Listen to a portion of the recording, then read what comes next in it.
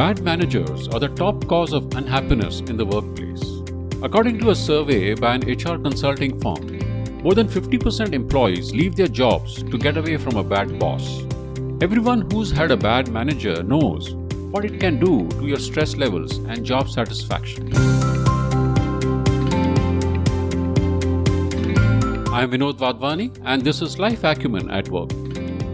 I'm a long-time executive coach who works with corporate leaders to help them in seeking new perspectives while focusing on tangible benefits to them and their organization. On this podcast, I share perspectives from the coaching conversations I've had with corporate leaders and the specific challenges they face in their work life. On today's show, I will talk about a challenge one of my executive clients, we will call Casey to protect his confidentiality, had with his manager. Casey had been at this large company for 16 plus years and had worked his way up from being a trainee engineer to a middle management position. His challenge was that he had a toxic manager who kept undermining his confidence. Let's unpack this challenge, which many middle management executives like Casey face in their daily corporate grind. So, keeping in spotlight your coaching conversation with Casey, how does this play out in the workplace?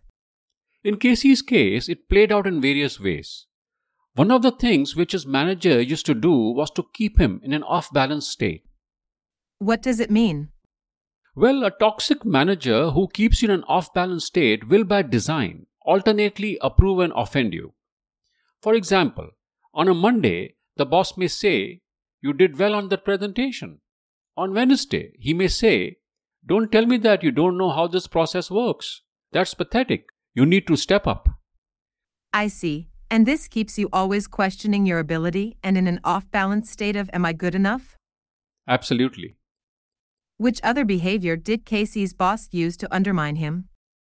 One other behavior which Casey's boss used to dent his confidence was to pass second-hand criticism. What is second-hand criticism? It is a kind of critical feedback which a manager does not provide you directly, but passes to you as coming from another senior executive. Can you give an example? So, for example, in the case of critical feedback given directly, the manager may tell you, "I think you could have done a better job on this report." But when passing second-hand criticism, he may say something like, "The CFO was really disappointed with your report." And that makes you feel more miserable? Absolutely. See, bad managers like to pass second-hand criticism because it increases your dependency on them for both direction and information from senior management. And this dependency further undermines your confidence? Yes, very much. Any suggestions how to handle these situations in the moment?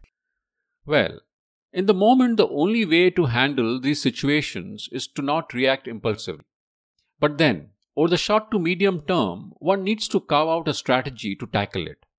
So, what Casey and I did was try and identify what made Casey's manager use this ploy of CFO's second-hand criticism to undermine Casey. So, what strategy did Casey carve out? Well, after reflecting on this, Casey realized that his manager seemed to be aware that Casey and CFO were not really connected and rarely had one-to-one interaction. This realization made Casey to start paying attention to building relationships up, down, and across the organization. Look, if you're networked in the organization, there are less chances that a manager can use second-hand criticism as a ploy to dent your confidence. That's interesting. Well, what are some other ways in which bad managers may undermine your confidence? One other way bad managers may dent your confidence is to use the authority of the position to intimidate you while keeping a happy face. Can you share an example of how do they do it? Here's an example of how a toxic manager will achieve this. He may run into you in the office lobby and calmly remark something like this: "If you have a chance, can you go and meet the purchasing head? He tells me we won't be able to process any more orders until we are done with our payments. Well, it's not going to look good on your performance if that happens." I see. So they turn a simple request to a threat to undermine you? That's correct. So, how all this affected Casey? Look, One of the biggest problems you will run into when you work for a bad manager is that you end up spending so much of mental and emotional bandwidth trying to keep up with him that you hardly have energy left for yourself. In that state, your judgment gets impaired. See, you can't come up with great out of the box ideas when an overly critical boss is breathing down your neck.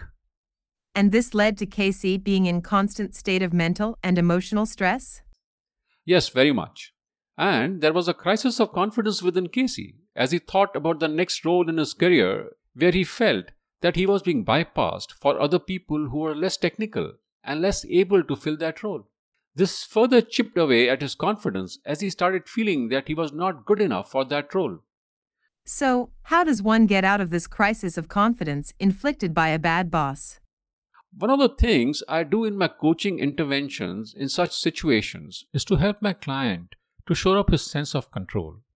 Look, a crisis of confidence occurs when you feel you are not in control of the situation. Can you elaborate on it? See, the mistake many of us do when we have a bad manager who is undermining our confidence is thinking that we can influence the manager's behavior towards us. And when we are not able to do that, we feel out of control and self-doubt starts to creep in. So, in this situation, I advise my client is to make a clear distinction between what you can and can't control. The manager's behavior towards you, what he's going to say, what he's going to think, is clearly something which you cannot control.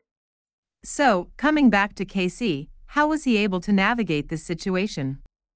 Casey realized that by paying too much attention to his manager's behavior towards him, he had easily fallen into the bullying trap laid out by his manager.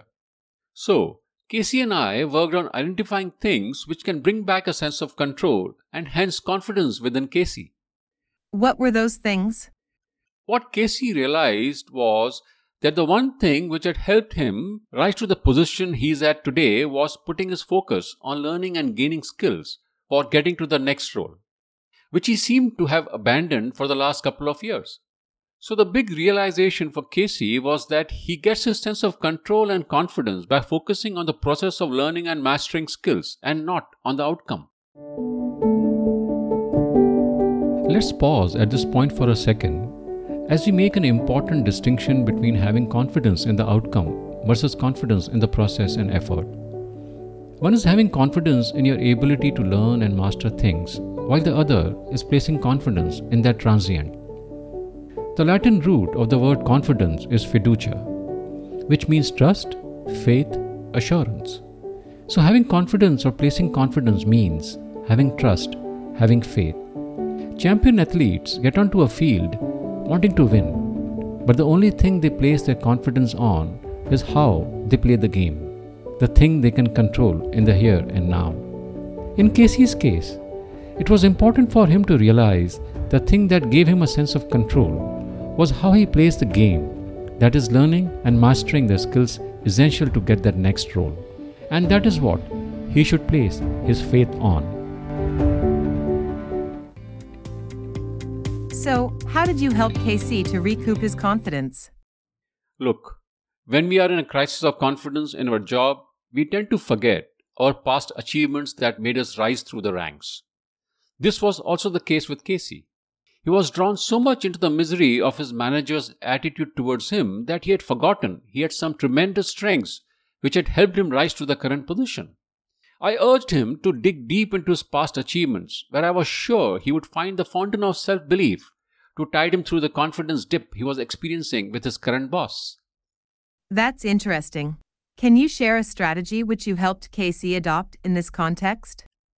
See, when you have garnered 10-15 years of experience and risen to a middle management position, you would have surely developed some key areas of expertise. So, I urged Casey to identify his key areas of expertise or knowledge pool he had developed over the years and make them public through credentials, symbols, or artifacts. Can you share an example of how to make them public? There are multiple ways to do this.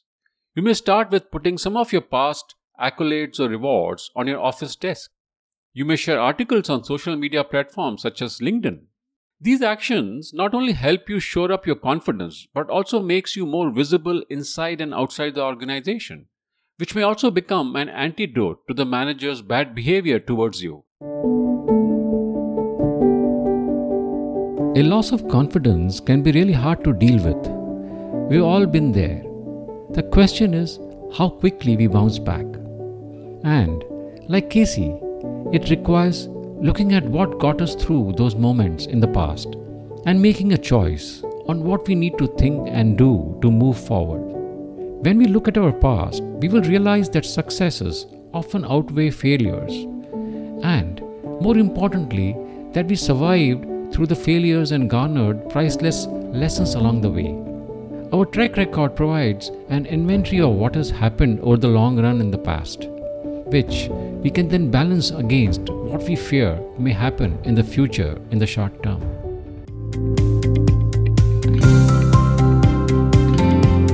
Listeners interested in the subject of distraction may tune into my episodes on why it is important to pay attention to our attention and how to overcome distraction and regain focus at work.